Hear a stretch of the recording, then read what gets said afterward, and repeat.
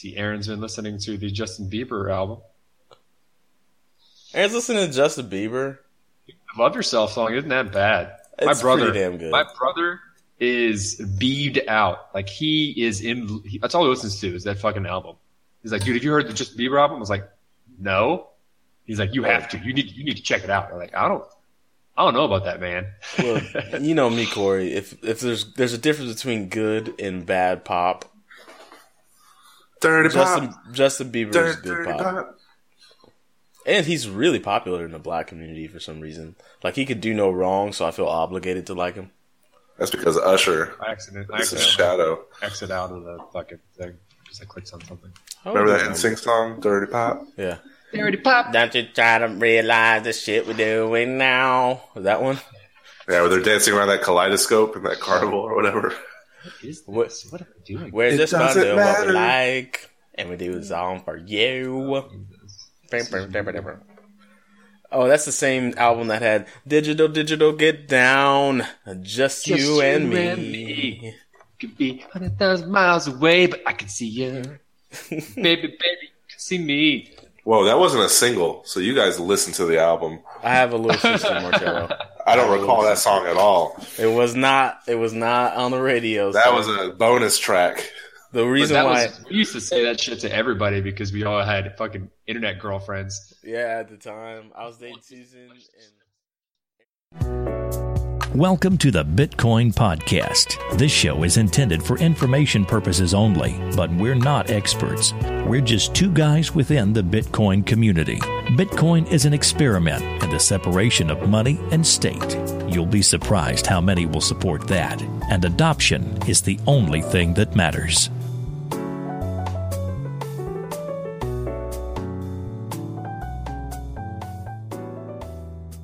Hey everybody, welcome to the Bitcoin Podcast, episode number 56. I'm your first host, Marcello. And I'm host number 2, D. Host number 3, Corey. And we've done a pretty good job of being together for the roundtables in the past, 10, 15 episodes? I don't know.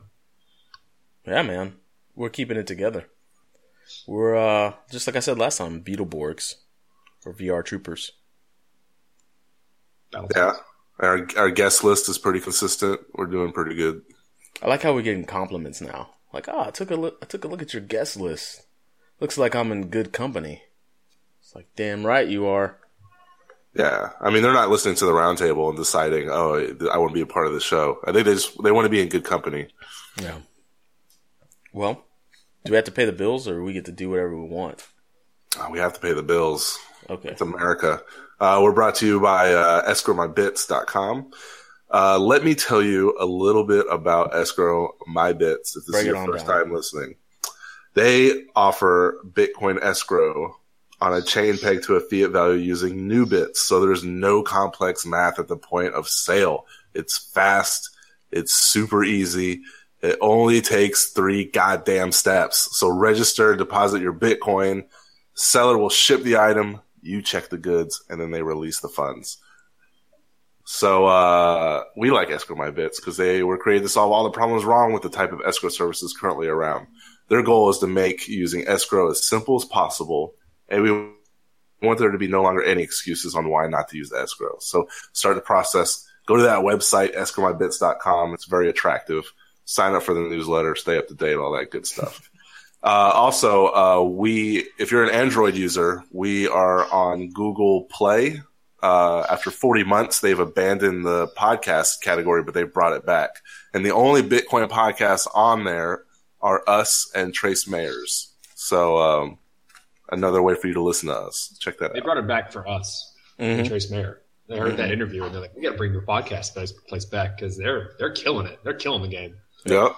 Spotify is bringing back podcasts. We're worming our way in there as we speak, so we'll be on there too. We're syndicated around the globe. All right? So if you want to listen to us, you can. If you don't want to listen to us, have one of your friends make you listen to us because we're very listenable. You know, one thing we don't do that I noticed though is we don't do the whole, oh, this is why you're listening to this podcast and this is who we are and da da da da. Should we do that? Maybe once in the future? Like, example, what do you mean? Oh, well, the Bitcoin podcast is a podcast where we talk about Bitcoin, obviously. Like stuff like that. And my name's Dimitrik, and I'm an educator who's fallen in love with Bitcoin. Like real NPR voices as we discuss what we do with our podcast. We can try and bring up what we do and who we are a little bit, like maybe every 10 to 15 episodes or something, but it's kind of a crapshoot. I feel people listen to us and then they get a feel for who we are and they learn more about us over time. And if they want to know more, they can go to our website. I like to think that I'm talking to dedicated listeners and not first-time listeners. Awesome. If you are a first-timer, stick in there. You'll like us. Yeah. If you're holding on to us, then welcome back. We love you. Welcome back. Let's talk about, is it Deloitte using Facebook to build warranties on the blockchain by offering the services through an existing channel? They're taking away a huge hurdle in engaging new users. So that is pretty important. Yes, I saw that last night. Go ahead. Who's Deloitte? Deloitte, dude. Our old buddy James worked for Deloitte coming out of college. Remember, they're huge accounting, financial. They do everything in finance, from warranties to loans to accounting to. They'll audit you too. They'll audit you. Deloitte they're a huge financial corporation firm. I don't know what the correct word for that is, but they work with money and they do it a lot. Huge. You guys keep talking. I'm going to actually look up what they do.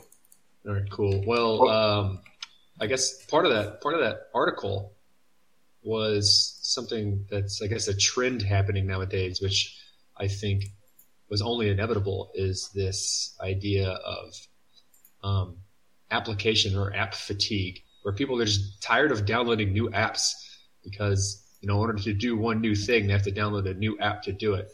Whereas now, I guess this is becoming a thing where, like, I don't want to download another app. I'm not going to do that. Screw it. I just won't use the service. And what they did was use the Facebook Messenger app and the API associated with it to allow people to register warranties into the blockchain without having to download a new app. They just scan, I guess, a warranty that has a QR code, a QR code, and then that registers their products onto the blockchain, which are then searchable. And so, this allows for, what I found most useful about this was that one of the applications that it allows products and services to send updates to applications without having whatever product you have, without having to have a dedicated app on your phone to update whatever product or service you have. So you don't need to download a bunch of shitload of apps to update all your things or keep everything updated. It just does it automatically through the blockchain. So what's app fatigue? Anything like more than 5 apps? 6 apps? It says something like 2 to 3. I don't know. I think that's stupid. I don't get tired. Like 5 to 10. I have 145 apps in my cloud. Well, no fatigue. We're goddamn ridiculous for having that many apps. Dude, I realistically use about 10 apps on my phone normally on a regular basis.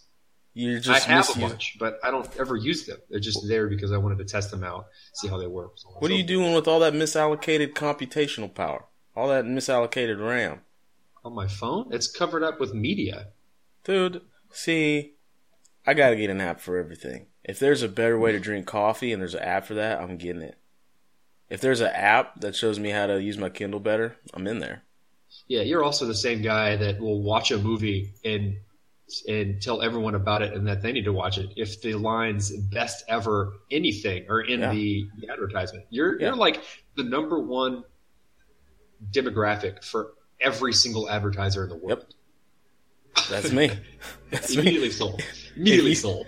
If your movie trailer says best blank ever with an exclamation point from thatgenreenthusiast.com, I'm going to it. I'm going to check it out. And tell everybody about it. You guys got to watch this shit. Well, I just got to make sure it's good or not. If they're saying it's the best ever. Spoiler alert, the next Transformers movie will not be the best ever anything. But what if they say it is? They will. Michael Bay's best since Transformers 1. That'll be the tagline. And see, that'll be good. That'll be pretty at that good. point, I gotta go. I gotta see if Shia LaBeouf is gonna make a cameo. I gotta see it. But anyways, this Deloitte news.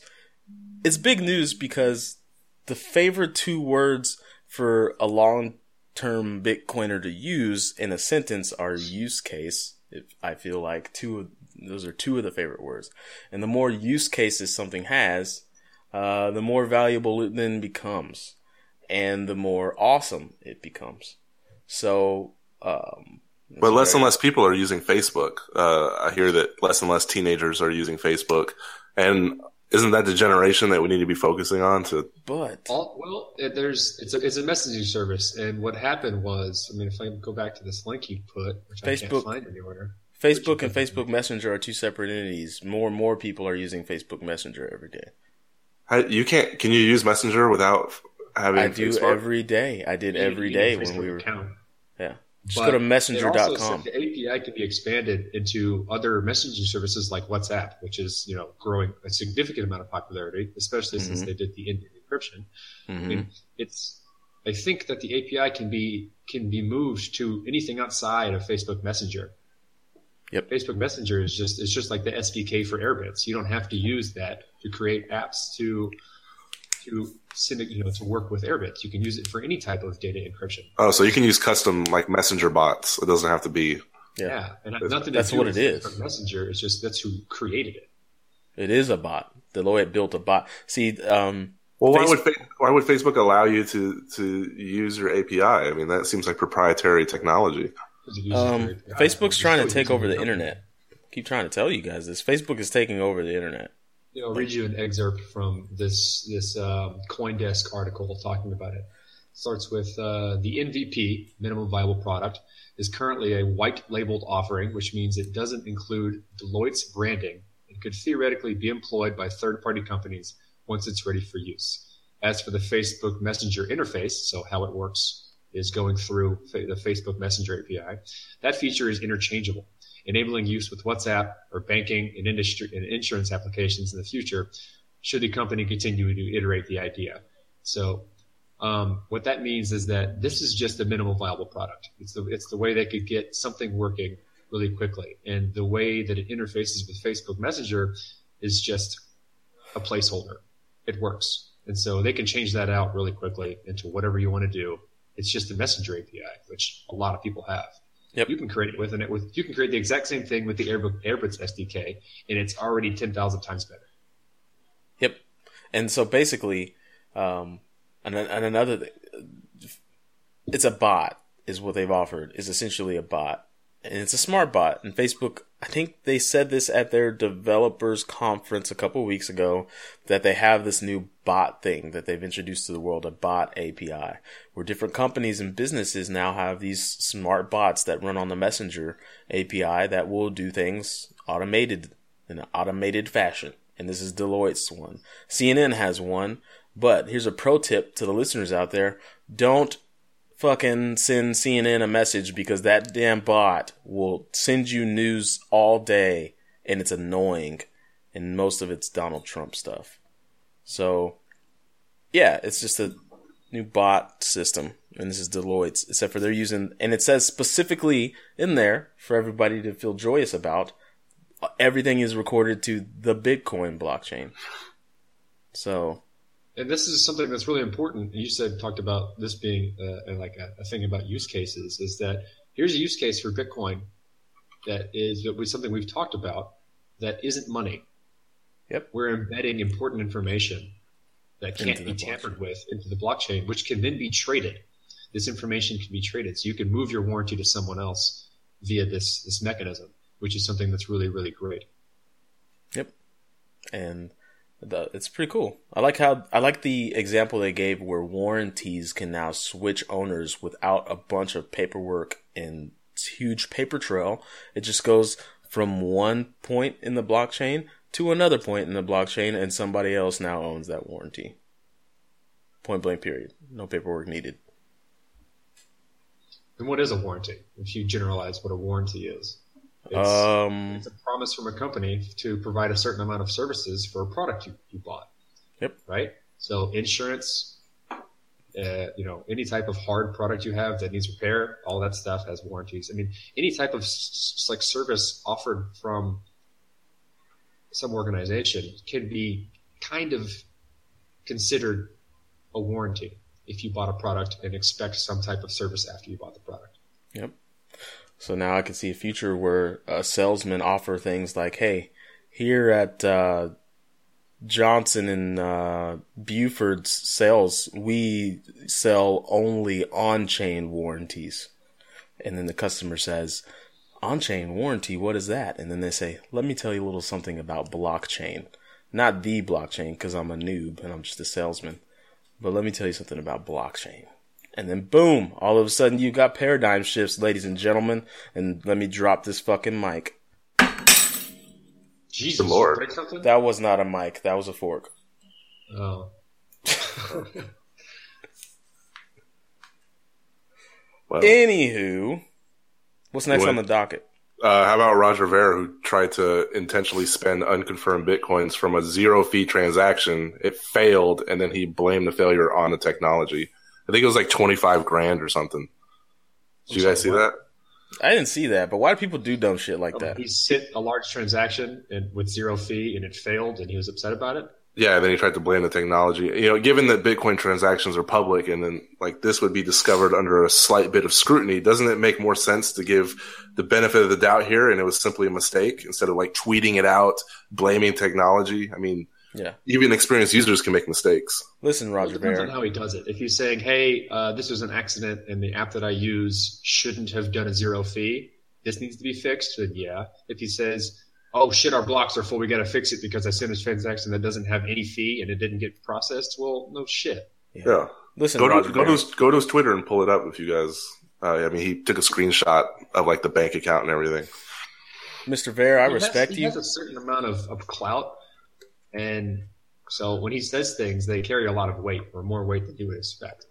And it's like it's the dreaded. He can express his opinions and people follow it, and then discuss it on podcasts like ours. It's the dreaded.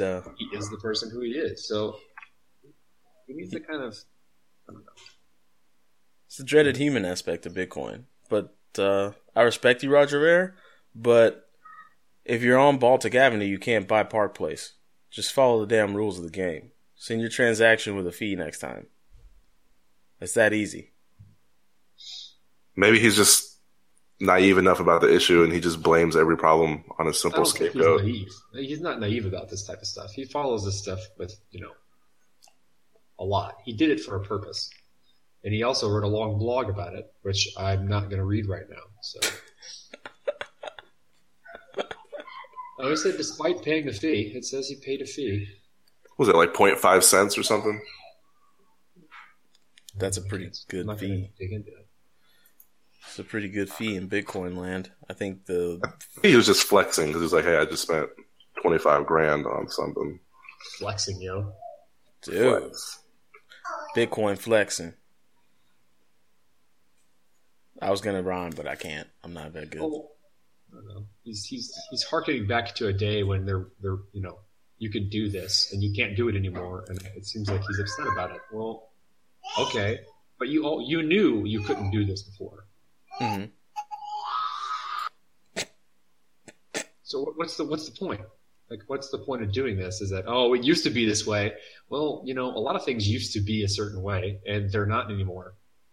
Isn't he making like a case for bigger block size or something? Of course, yeah. He wants a bigger block size, and this makes people think that, yeah, if there was a bigger block size, it would be this way, and there will be a bigger block size, hopefully, in the future.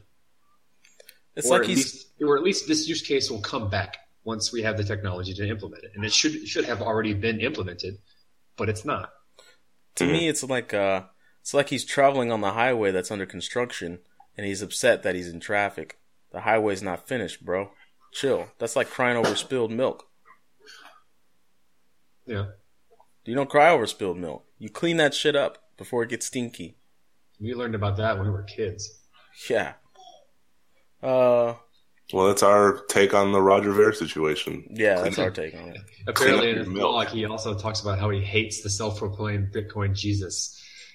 I don't like the name. I didn't choose it for myself. I wish people didn't call me that. Yeah, when people call you Jesus, you can't really just say, stop calling me Jesus. Like, at that point... Whoa, bro. No, I'm not Jesus. Stop calling me Jesus, man. Whatever, Jesus. Yeah. Like, whoa. You can't... That's exactly something Jesus would say. In fact, I'm going to go on Open Bazaar and see if I can buy some sandals and send them his way.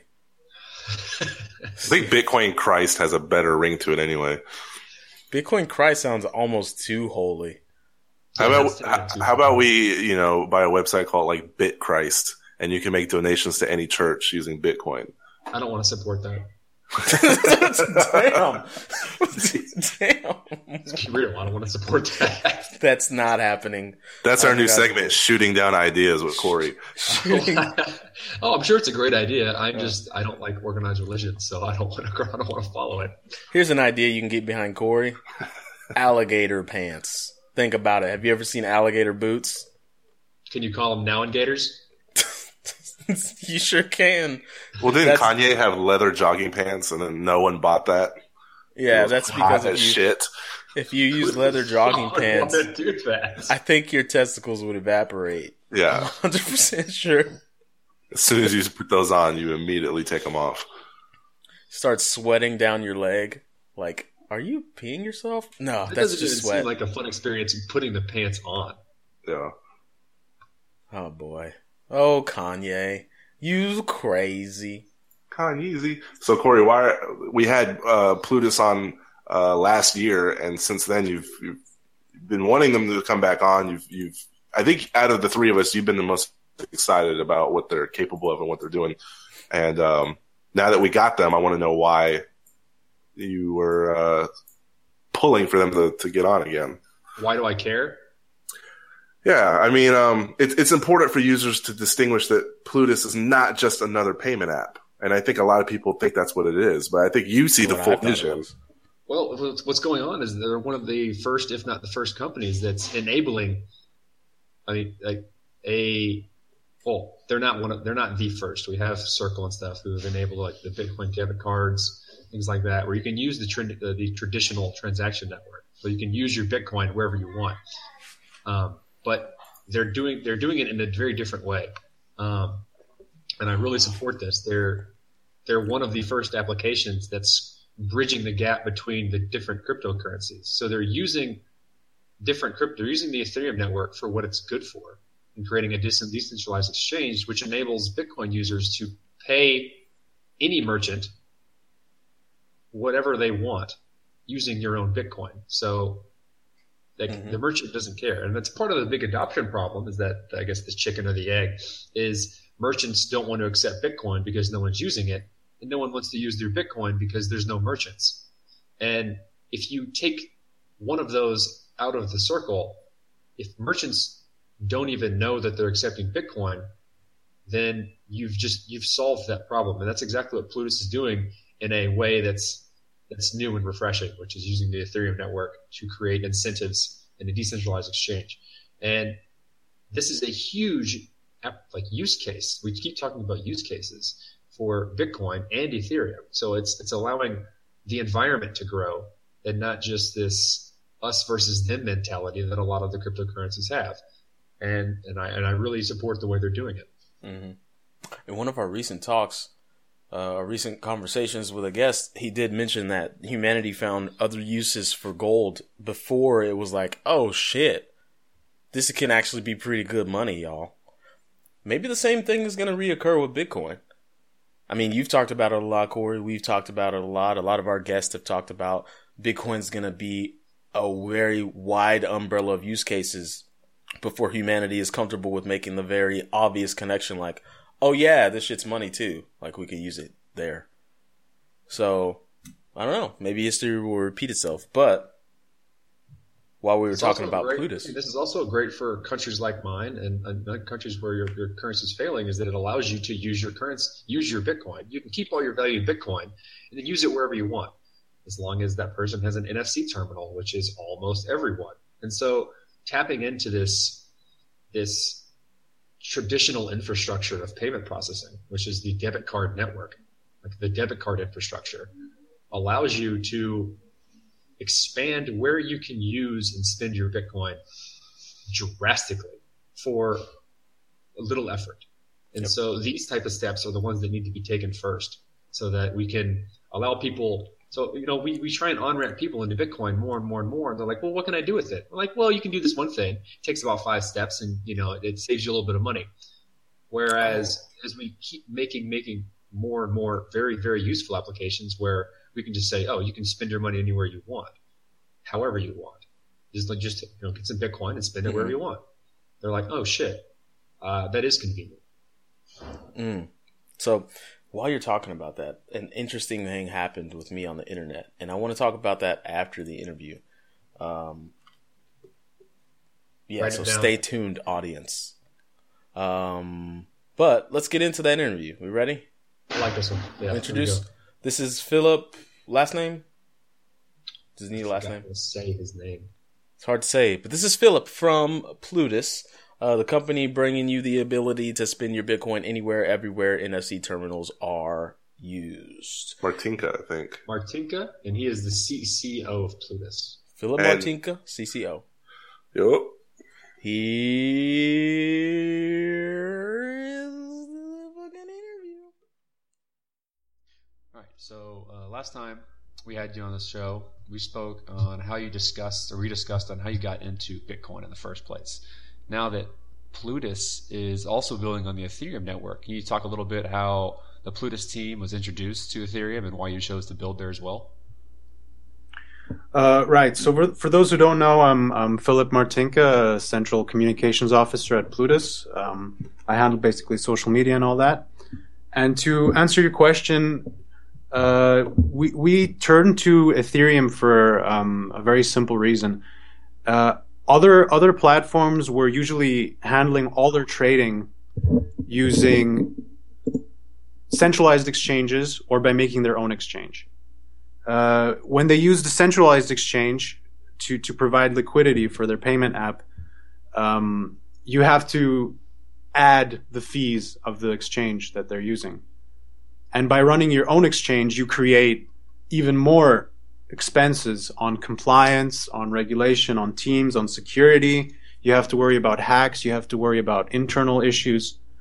And the reason we used Ethereum is because it's possible to automate the business processes. It's possible to, in some ways, externalize part of the trading process onto Ethereum smart contracts, which makes it more peer-to-peer than if we were using a centralized exchange, firstly.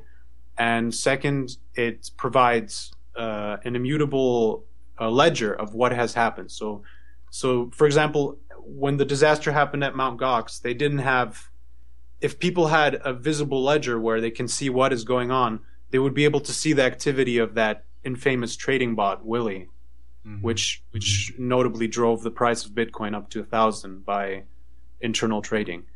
And since our platform is on Ethereum, the trades, not the details of the trade, so not the names of people, but the trades themselves, it will all be visible on the blockchain, so people will know that what we say is going on is actually what is going on. Okay. One of the things that makes me excited about the Plutus IT and is that it will be one of the first large dApps to come online that provides a use case specifically for Bitcoin, but relies on and is built upon the Ethereum network. It's the perfect example of using platforms for what they're good for and not falling into the us versus them mentality that a lot of people are guilty of right now in the cryptocurrency space. We try and push this type of idea where you want to use the tools that are available for what they're available for, and not one thing is going to be the cryptocurrency that rules everything and does everything. And Plutus is one of the first examples that's doing that and providing a real use case for Bitcoin, which that is incredibly necessary, but using the tools that are available to do so. Can you talk about that a little bit? Actually, if I could expand on the previous answer Go ahead. a bit, it's because we are using Ethereum for another reason. We have created a token called Pluton, which is essentially similar to cashback points or air miles, which means that you earn them for shopping using Plutus. You earn Plutons, and these can be used to pay just in the same way as Bitcoin. So you can put Plutons on your Plutus app and use them to pay, just as you would with BTC, with the added advantage that you do not have to pay conversion fees. So it's the conversion, the transaction, all of that is completely free, and the transfers are much closer to instant than the 10-minute Bitcoin transfers. I see.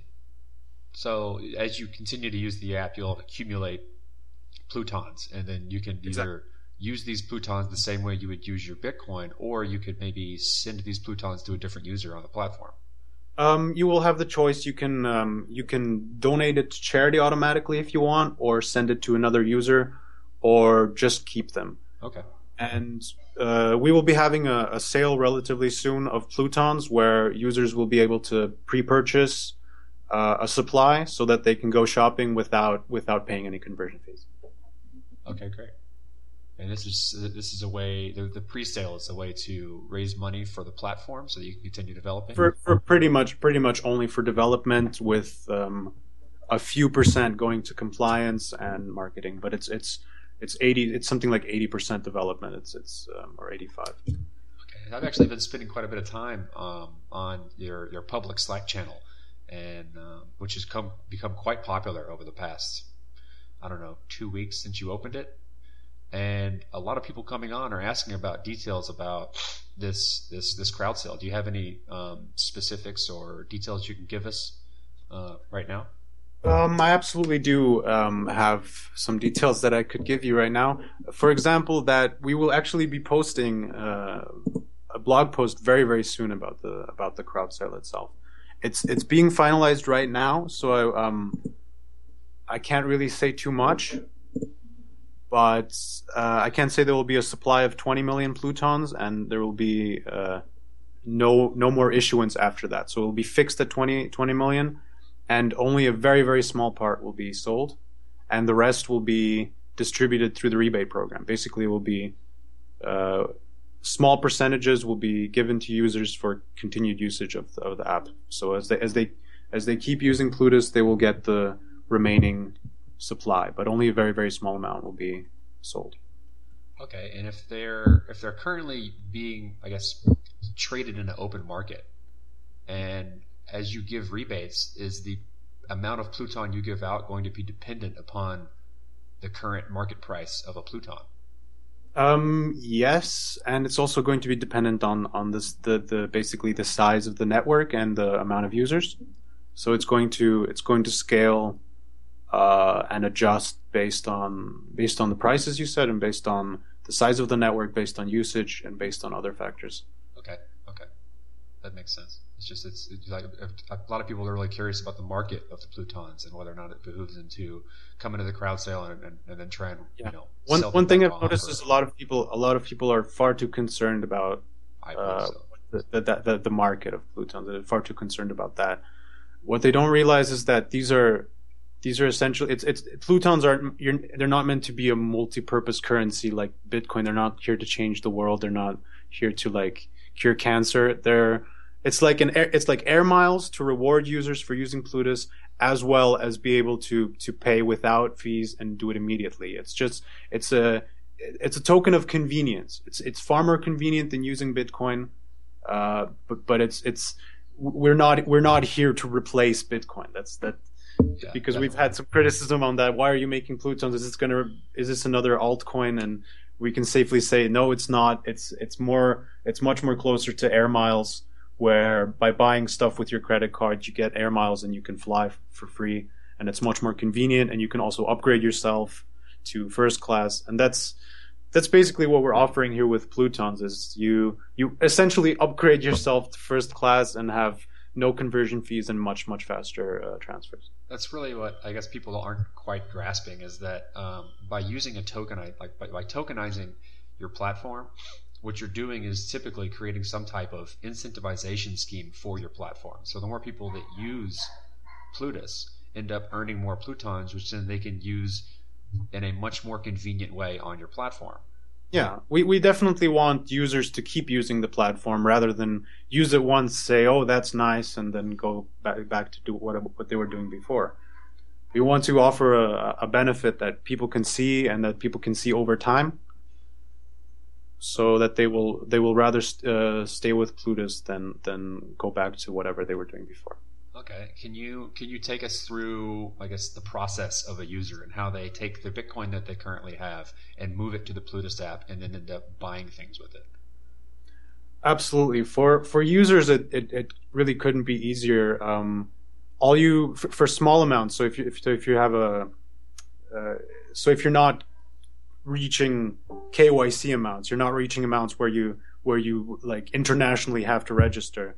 So if you're buying groceries or stuff like that, it's completely fine. You don't need to register any KYC as far as I know, and all you have to do is download the app, and it will display a Bitcoin address of a trader on the network will be displayed on your screen, and you send Bitcoins there, and this will charge your balance. And after about 10 minutes to an hour, your balance will be charged, and you can go to any store and pay instantly. So all you have to do is you send Bitcoins to an address, you wait a little bit, and then you can go to the store, tap your screen, and pay. Okay, so the conversion is made when you deposit the Bitcoin and not at the point of sale. Exactly, yeah. Okay, and then you just keep that like small amount of spending money on your Plutus app, which then you can use to pay for whatever you want. Absolutely.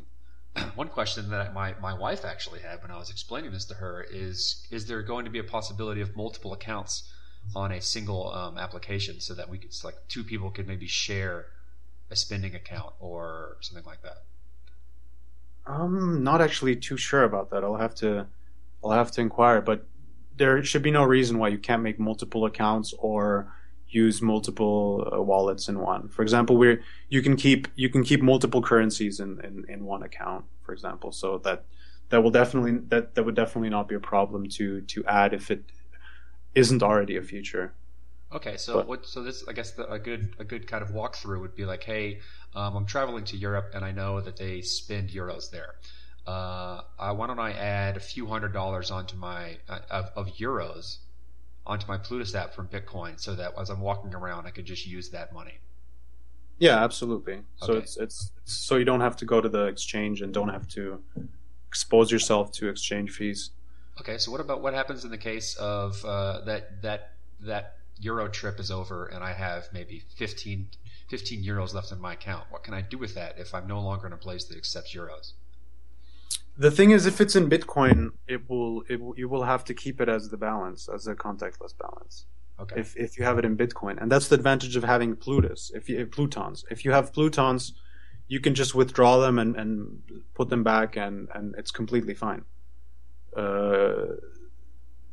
So if you have Plutons, you would be in your Euro trip, and at the point of sale or immediately before the point of sale, you could use your Plutons to pay. So instead of having to wait, and instead of locking your Bitcoins in, basically, with Plutons you can pay and then withdraw the remainder. Okay. And what about countries? Like I live in Brazil right now, and the Brazilian real is not currently on your list of opening fiat currencies that you accept. What happens if I use the Plutus app here to someone who's accepting a real? It will be converted from the closest currency, so that would probably be the US dollar. Mm-hmm. So, and there will be an exchange fee that your country is basically adding, that the banks are adding. There will be an exchange fee from USD to the real. Until markets develop, maybe people will start using in Brazil or elsewhere to the point where we will have a large market on the exchange itself. And then there will be no reason not to add that currency as well. It's mostly a question of demand and essentially supply and demand. Okay, because I can definitely see in a country like this where an app like this would be monumental for the entire country, because the fiat is going down the drain and people really want to hold their value, which is almost impossible right now. So if they have a way to hold their value in something like Bitcoin, they can still spend their money wherever they want to, however they want to, but still maintain the amount of money that they're earning every month to month. So. Absolutely. In South America, it's actually there are a lot of people who they manage to earn twice the median salary by running a Bitcoin miner. It's insane that they're also able to hold that value, and then through Plutus enabling them to be able to use the money, use the Bitcoin they're earning, is something that can change and really drive the adoption of Bitcoin, which is something that we try and strive here on the show, is that people like applications like Plutus that are enabling users to spend their money getting on the Bitcoin train and off the Bitcoin train seamlessly is what we need. It's fascinating because I believe it was in Argentina or Venezuela, one of these countries. I've read a very interesting post where someone was buying small amounts of Bitcoins with their very modest wages, and after about a year, they would be considered the rich person in their neighborhood. Like, oh, there goes that rich guy again, just because, for the simple reason that they stored their value in Bitcoin, which, even though it's volatile, was less volatile than their currency in their country. Yeah, when you talk about volatility of a commodity, you really need to talk about it respective to other things. And in places like this, where the volatility and hyperinflation is so bad, Bitcoin's volatility is nothing. Especially here, I've seen the value of my paycheck drop by about 50% just because of the inflation rate. And having things like this has made it a lot easier for me to maintain my wealth and purchasing power of my paycheck. So, speaking of, I guess, finances a little bit, a recent blog post, I believe yesterday or 2 days ago, you discussed some great new strategic hires in the Plutus team. Would you mind talking a little bit about this, who they are, and why you brought them on? Absolutely. So this is actually possibly quite some of the largest news so far that we have had at Plutus, because it marks another step in what we see as a migration from traditional finance to blockchain. I'm sure you've seen news articles probably on CoinDesk and other sites where there's always someone from Visa or MasterCard or PayPal moving towards a Bitcoin company. Oh yeah, definitely. And we are lucky enough to have exactly this going on. So we have 2 new members so far. So I'm not saying that's all we're going to have. It's thus far we have 2 new members. Tobias Sommer, who has a solid background in finance, was an analyst at Morgan Stanley, spent 5 years investing in European buyouts for Arcapita, was a vice president in various teams at Evercore, and he is now our COO, responsible for fundraising and operational commercial build-out of Plutus. Then we have Bertrand Desard. I hope I'm pronouncing that correctly. Bertrand Desard was a senior business manager at Braintree, which is PayPal, and Visa. Wow. And his function at Plutus will be to manage strategic partnerships within the traditional payments industry and oversee the compliance infrastructure of Plutus. So basically we have people moving from Visa and PayPal, Morgan Stanley, to more Bitcoin-based platform. And I think one of the reasons why Plutus is especially interesting to this sector is that we don't have the attitude of we're going to destroy finance and Bitcoin's going to be the only thing left. We don't believe this is like a reasonable statement, because the financial systems that we have now have taken hundreds of years to develop, and they've incredible complexity and an incredible status quo, and they've infrastructure. There's billions of dollars infrastructure everywhere around the world. There's ATMs, there's NFC points, there's everything, and we believe it's much better idea to cooperate, because Bitcoin in the end is it's a ledger and a settlement layer. It's the lowest part of the layer. On top of that, there's lots of opportunity to build and especially cooperate with with the existing infrastructure. So why build everything from scratch if we can, in addition to using Bitcoin on its own independently, also cooperate with traditional finance? Yeah, I guess speaking to that, so we can imagine financial industries and the way we move money around has grown and built up and is the way it is and works the way it works because it was built upon a certain infrastructure, technological infrastructure. And what Bitcoin is doing is that we say, all right, well, how about you incorporate the use cases of Bitcoin, which will take away a lot of the headaches you may have with how you do things, and you can do things better. And you're not changing the financial industry. You're not changing the way they do things or why they're doing things. You're just making it a lot easier because you're taking a lot of the steps out of the process. And this is why you're seeing a lot of these fintech executives come over. And this is also another thing that I like to tell people when they say, I don't really understand Bitcoin. Why would I ever use it?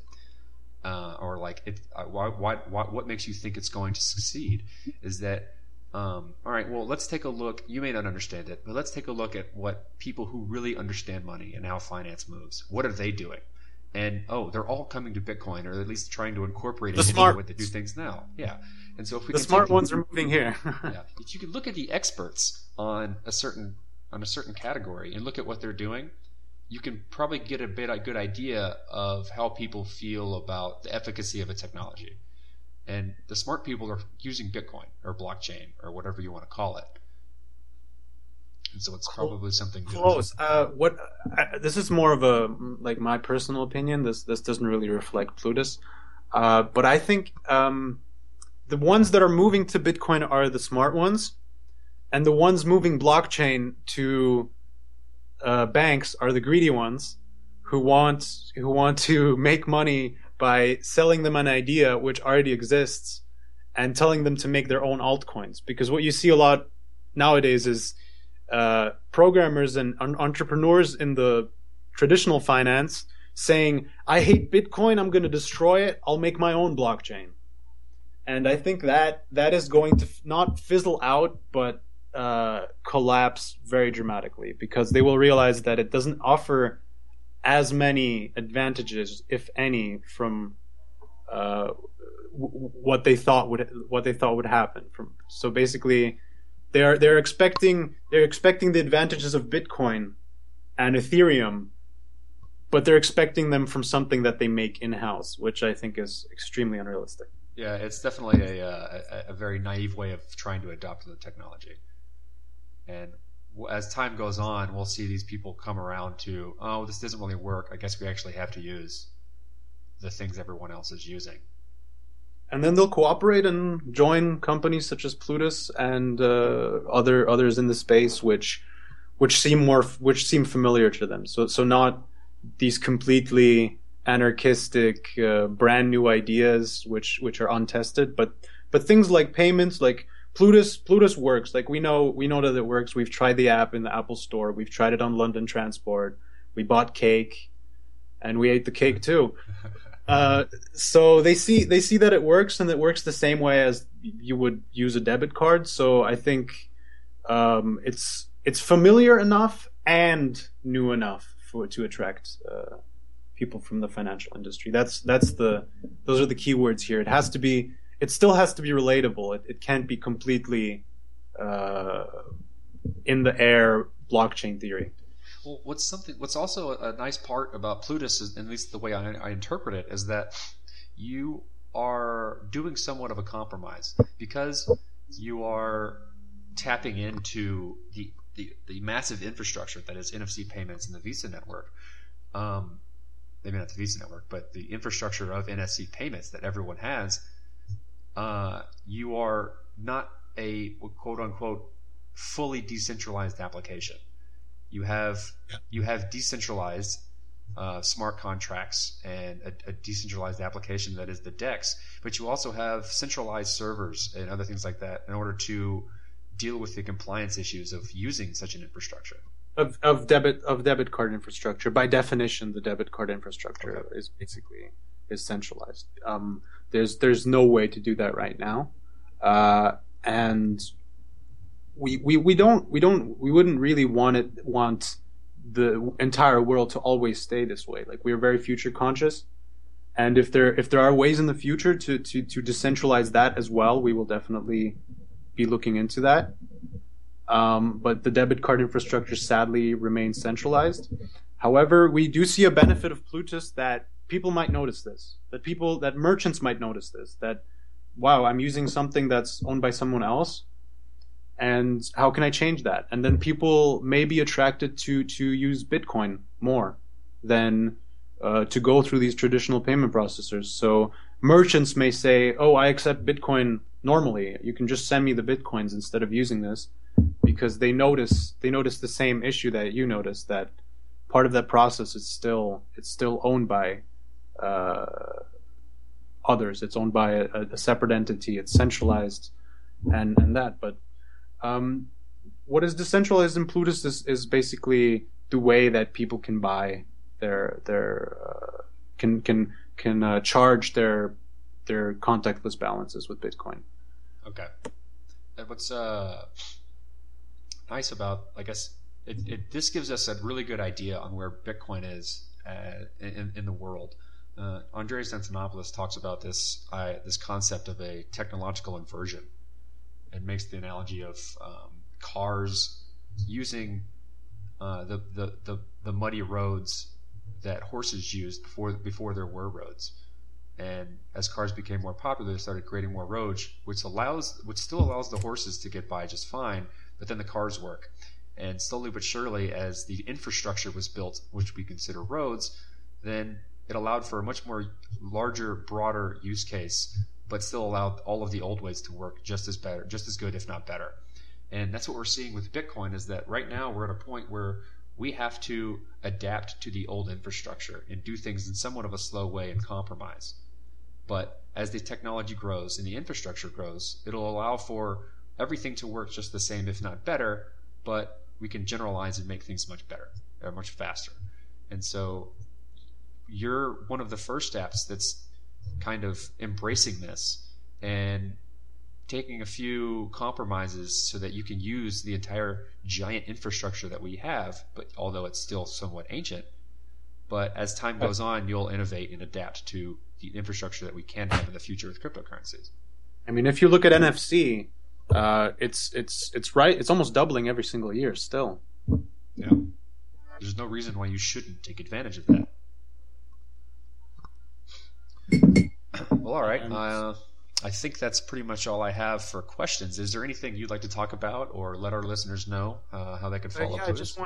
I just wanted to emphasize that the reason that once you send Bitcoins, and the reason that you can't retrieve them from the balance, is because the traders on the decentralized exchange put up a fiat deposit. They put up deposit of dollars or euros, and then as soon as you send the transaction of Bitcoins directly to them, so you don't send it through us, you send it to their Bitcoin address, and then the fiat deposit gets released into your balance. So the reason that you cannot withdraw the Bitcoins back is because you're sending them to a private address of traders. And the trust issue with this is that this is all done through Ethereum smart contracts, correct? Absolutely. And these will be published on the Plutus GitHub. Am I right? Yeah. So this is kind of where you take the decentralized exchange idea, and that this is the Plutus DEX, which is operated by the Ethereum network. Yeah. Which kind of and there's not really a single concern, because it starts with the traders putting up euros or dollars. They put them in an escrowed account. And an insured and escrowed bank account, it's stored there, so you know that the money is there. You have verifiable proof that the dollars or euros are in the bank, and then once you send them the Bitcoin transaction, you have evidence on the Bitcoin blockchain that this transaction is completed, and then that money is simply released from escrow. So there's no risk that the trader on the other side will not pay, because they can't register as a trader unless they put up the deposit first. So It's essentially you can always rely on getting your balance. Okay, what incentivizes the trader? How are they making money? Absolutely zero fees. No fees to use, no fees to withdraw. A high-speed API. They can make applications with that. We will have a web interface, a very, very simple and very clean, minimalistic. I've seen some designs, some preliminary designs, and it looks very, very legible. It will be a very simple page, and you can open it on your phone, on your computer. You can use the high-speed API, and you will never have to pay any transaction withdrawal or any sort of fees. So that we hope will be enough to motivate traders to use our platform. And are they setting the transaction rate? They will be able to decide. So basically, they will be able to decide their pricing and everything, and it will be just like a regular exchange. Okay. With the difference that they will not have any fees. Okay, that's great. I look forward to seeing this. Do you have a time frame on when the Plutus app will become available? Soon. First we have to finish the sale, which is coming up soon. And if you would like to know more, you can go to plutus.it and sign up to our newsletter. We will be informing everyone of the sale as soon as it launches, and some details on the sale very soon, possibly this week, about how exactly it will work, how many are available, how the price will be calculated. All of these details will be available. And once we have funding for development, the only things that we need to do is finish up the prototype, because we already have an alpha version of the Plutus app that works. We have, as I said before, we went to the Apple Store, we paid there, we bought cake, we paid for a lot of different things. But it's not production ready. So it's a working prototype, but we're not quite confident that it can be open to the public just yet. And this is what the development sale is for, to finalize it, to make sure everything is secure. And once that's done, we're good to go. All right, great. And I can also add that you could, at Plutus IT, you can get an invite to their public Slack channel. And I, as well as a few other guys in the Slack channel, have been kind of fielding general questions about Plutus app, and then a lot of the guys from Plutus will come on as well and give us the hard specifics. But if you're looking for answers that you can't seem to find elsewhere, Slack channel is the best place to go to talk directly to Plutus people. There's been a lot of activity there recently. There definitely has. Quite surprised. It's been fun to watch grow. All right. Well, our last question, which we ask everyone. I think you've answered this before. You can get another shot at it. In 10 words or less, can you explain or can you describe Bitcoin? Pretty damn awesome. That might be my favorite explanation so far. All right. Well, thank you for having me on. I've really enjoyed it, and I think this episode turned out a little bit better than the last one, and I hope to hear from you guys in the future as well. Yeah, we'll definitely be following you, and I'm a big fan, so you can expect to hear from us. Thanks again for your time. All right, thanks. And that was the interview with Mr. Philip Martinka, the CCO. Did I get that right? Yep, CCO. CCO of Plutus. Plutus.it, I believe, is the website. Whoa. I almost burped in the mic, excuse me. Plutus.it is the website, and what they're doing is making Bitcoin a little easier to spin for the Bitcoiner. A little bit. A lot of bit. Yeah, a lot of bit easier if you use an Android, because fuck Apple, am I right? No, actually, I have an Apple, and I would love to be able to use this. But anyway, shout out to our boy Mark Snog the Hog for putting us on to Plutus many months ago. This is their second time on the show. And we like to keep tabs on the people that are doing big things in the community. So that's why we have reoccurring guests. And that's why we have people come on to explain what they're up to. It provides them an avenue to be a little transparent and let you guys know what they do. So you know you're not using some bullshit. So. For sure. Bullshit. So when it comes to Bitcoin, we at the show, we stress mass adoption. If you've been listening to the show for a while, you know that. Mass adoption is pretty much the end-all, be-all kill shot. Everything else comes, price for you investors, usability for you. My currency sucks because I live in Kazakhstan, and was that slightly...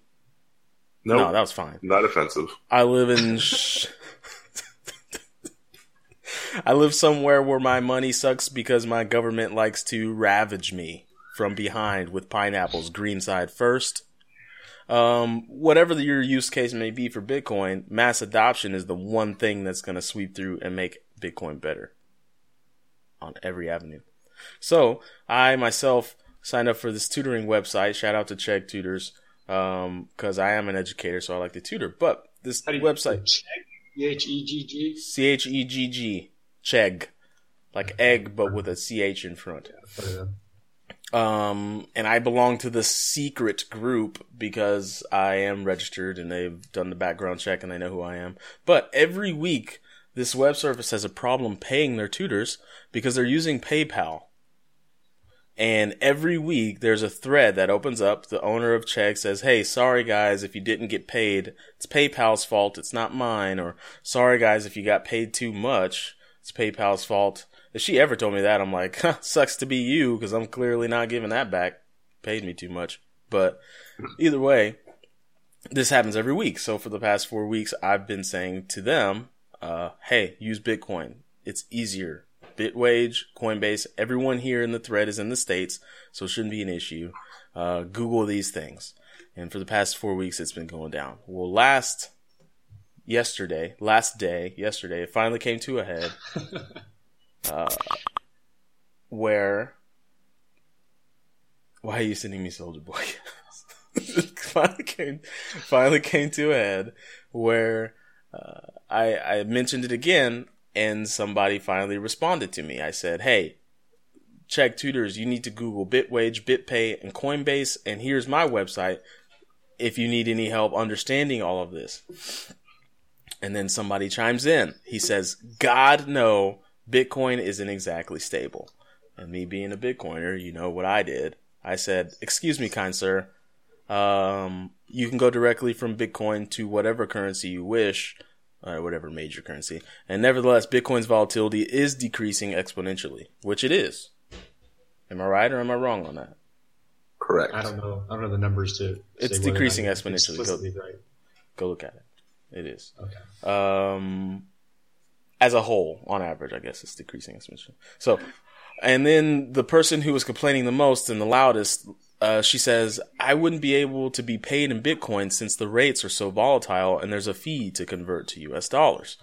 And then somebody chimed in with Stripe being the de facto, which, by the way, Stripe has it written into their platform already that you can accept Bitcoin through it. But anyways, so then I respond back to her. I said, there are also fees associated with PayPal, and comparatively, the fee to go from Bitcoin to dollars is less. And then she said, I don't pay any fees transferring funds from PayPal to my bank account. And then somebody else chimed in from left field, and he says, yeah, but that depends on what bank you have, among other things. And then so I said, well, do you live in the States? And she said, I do. And then the old guy who chimes in with Bitcoin sucks comes back.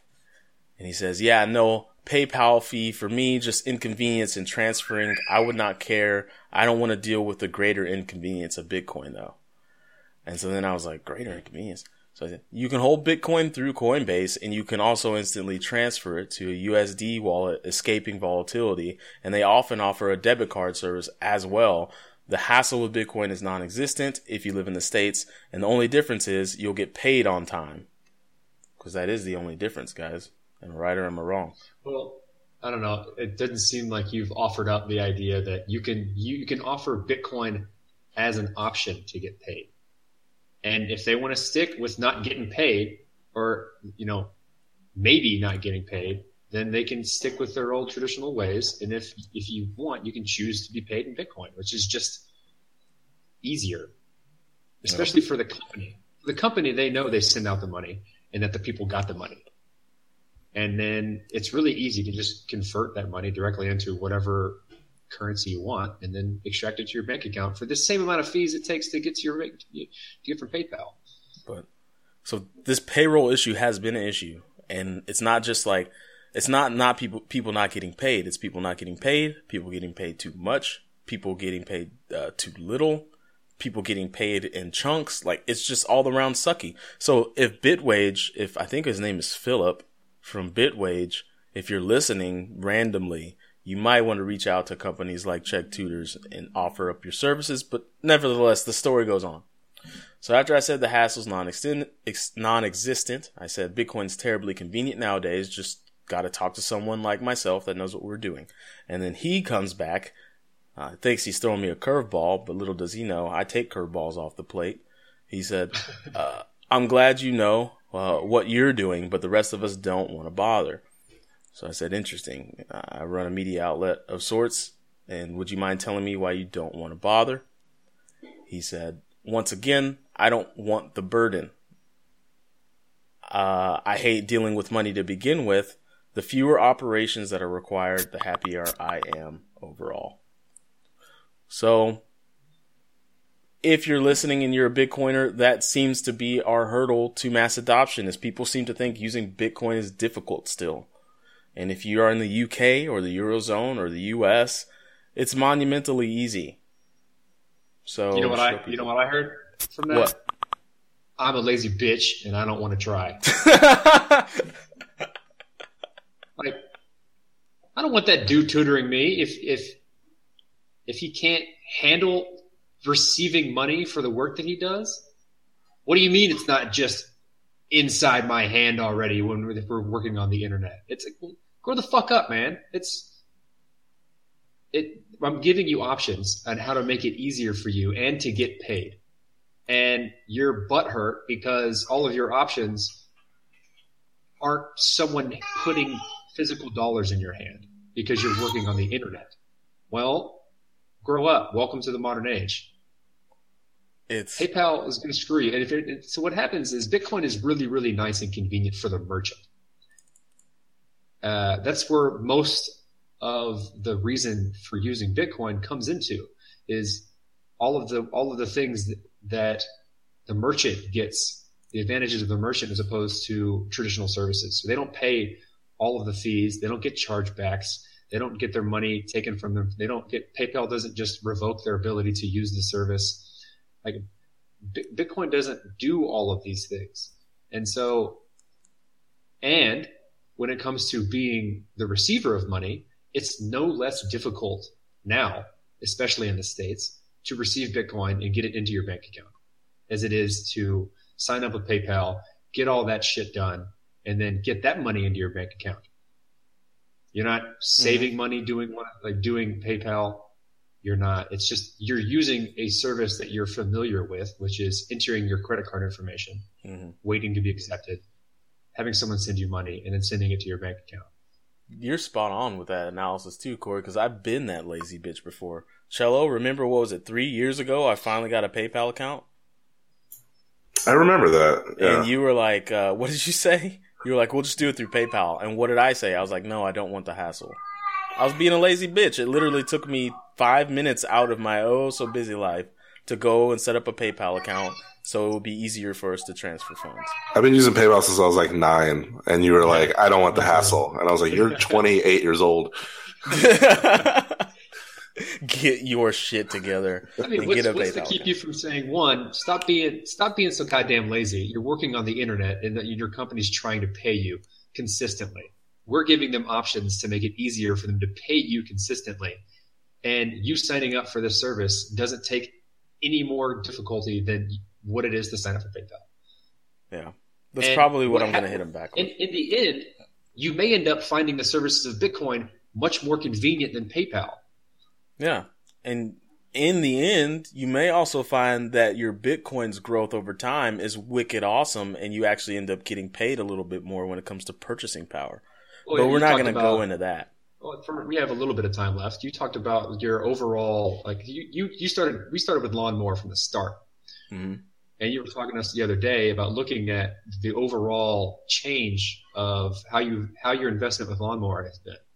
105% growth.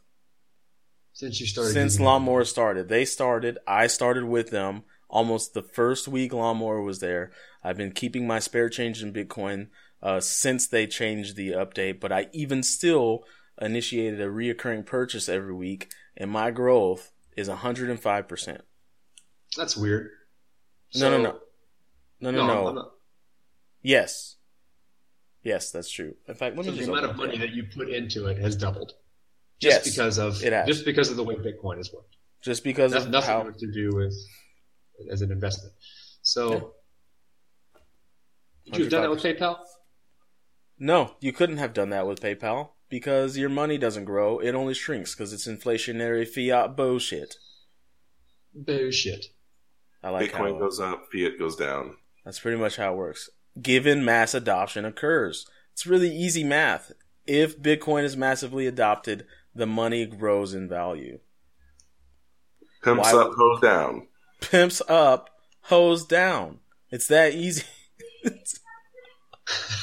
I want a politician to say that. Trump's pretty close, but I want a politician to say that. Listen here. Don't say things like that because we get people like Trump. So yeah, I want Obama to say that. I want a politician that's not Donald Trump, like someone who is highly educated and not a fucking trash human being. Yeah. Get this. Listen to how sensationalist our society is. There's already an Obama biopic. What is that? Oh yeah, it's about the first date. Yeah, it's about their dating. It's about Obama and Michelle, Barack and Michelle's dating and how they met and all that. Which I can't imagine anyone caring. A lot of people are gonna care, but the fact of the matter is, how are we gonna make a biopic about a dude who literally just came on the history scene? Like, he's only been on the history scene a decade. Like, can't we give it some time? Like, we just had a Hank Aaron biopic, and that was like back in the 50s, 40s. Yeah, we're just not getting a Miles Davis, Don Cheadle. Yeah, like, give it time for history to show that he was a bowler before you make a movie about him. I don't know. That got off track. Bitcoin's what we're supposed to be talking about. And are we done talking about it? Yep. We're out of time. Next week or tomorrow actually is the start of the second annual Blockchain Technology Summit Consensus. So next week we'll recap if there's any highlights, and then we're going to invite one of the attendees, Mr. Frank Schul, who's the CEO of Sayfellow, and we'll talk to him. Yep. So I think Marcello has a slight man crush on Mr. Frank. I did until Dimitri said he had ramen noodle hair. Now no. Can I ruin it for you? Were you dreaming? So Justin Timberlake, and I got a man crush on him. When it's like, oh, you take away his eyes and his suave hair and his muscles, what are you left with? And that's what Dimitri did to me. He ripped all the good qualities of Frank out, and now. I picture you just like when you're making the thumbnails and doing all the stuff for the show to make it look real pretty, is that a good maybe 30% of it is just you staring into our guests' pictures and just daydreaming. Yeah, my screensaver popped up 3 times due to inactivity because I was just staring at them. Was that one song playing, the 80s song, like, I want to know what love is. I want you. Slow zoom into his eyes. So that was my Friday evening. Oh, wow. We gotta wrap this up. Guys, thanks for joining us again for another awesome week of this show that is getting more and more awesome. Tell your friends about us. If they don't like Bitcoin, punch them in the stomach and then make them listen to us. So maybe they'll like us, and then they'll like Bitcoin. They'll like Bitcoin by association. Commit a hate crime. Yeah, commit a hate crime. What? Where does that even come from? It's so random. You said you punch a friend. Commit a hate crime. Commit a hate crime. Oh, yeah. What else? So, we're on iTunes. Listen to us. Give us 5 stars. We're going to keep trying to give you the consistent 5-star content. If you give us the 5-star rating, once again, if you even think about leaving a 4-star rating, we'll find you. And commit a hate crime. Even if we don't hate you, we'll go out of our way to commit a hate crime. We'll find something about you to hate and then commit a crime towards you. We just got on Google Play. Shout out to Google. Is it Larry Silver? Is that his name?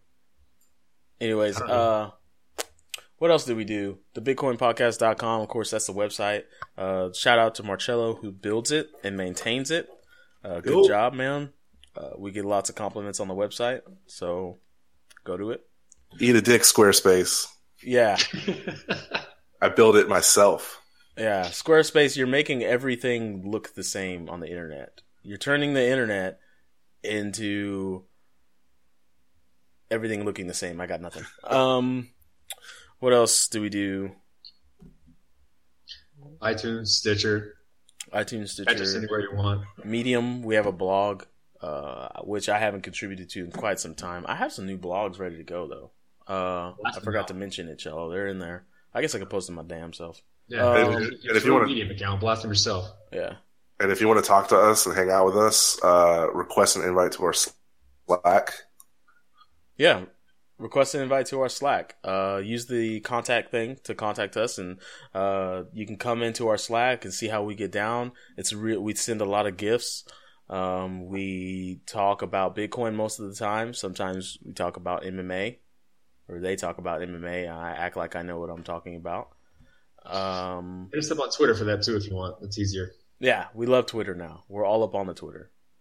By the way, buy some Twitter stock. It's really low right now. It'll go up in the next 10 years. You're welcome for that. Yeah, I guess play the outro.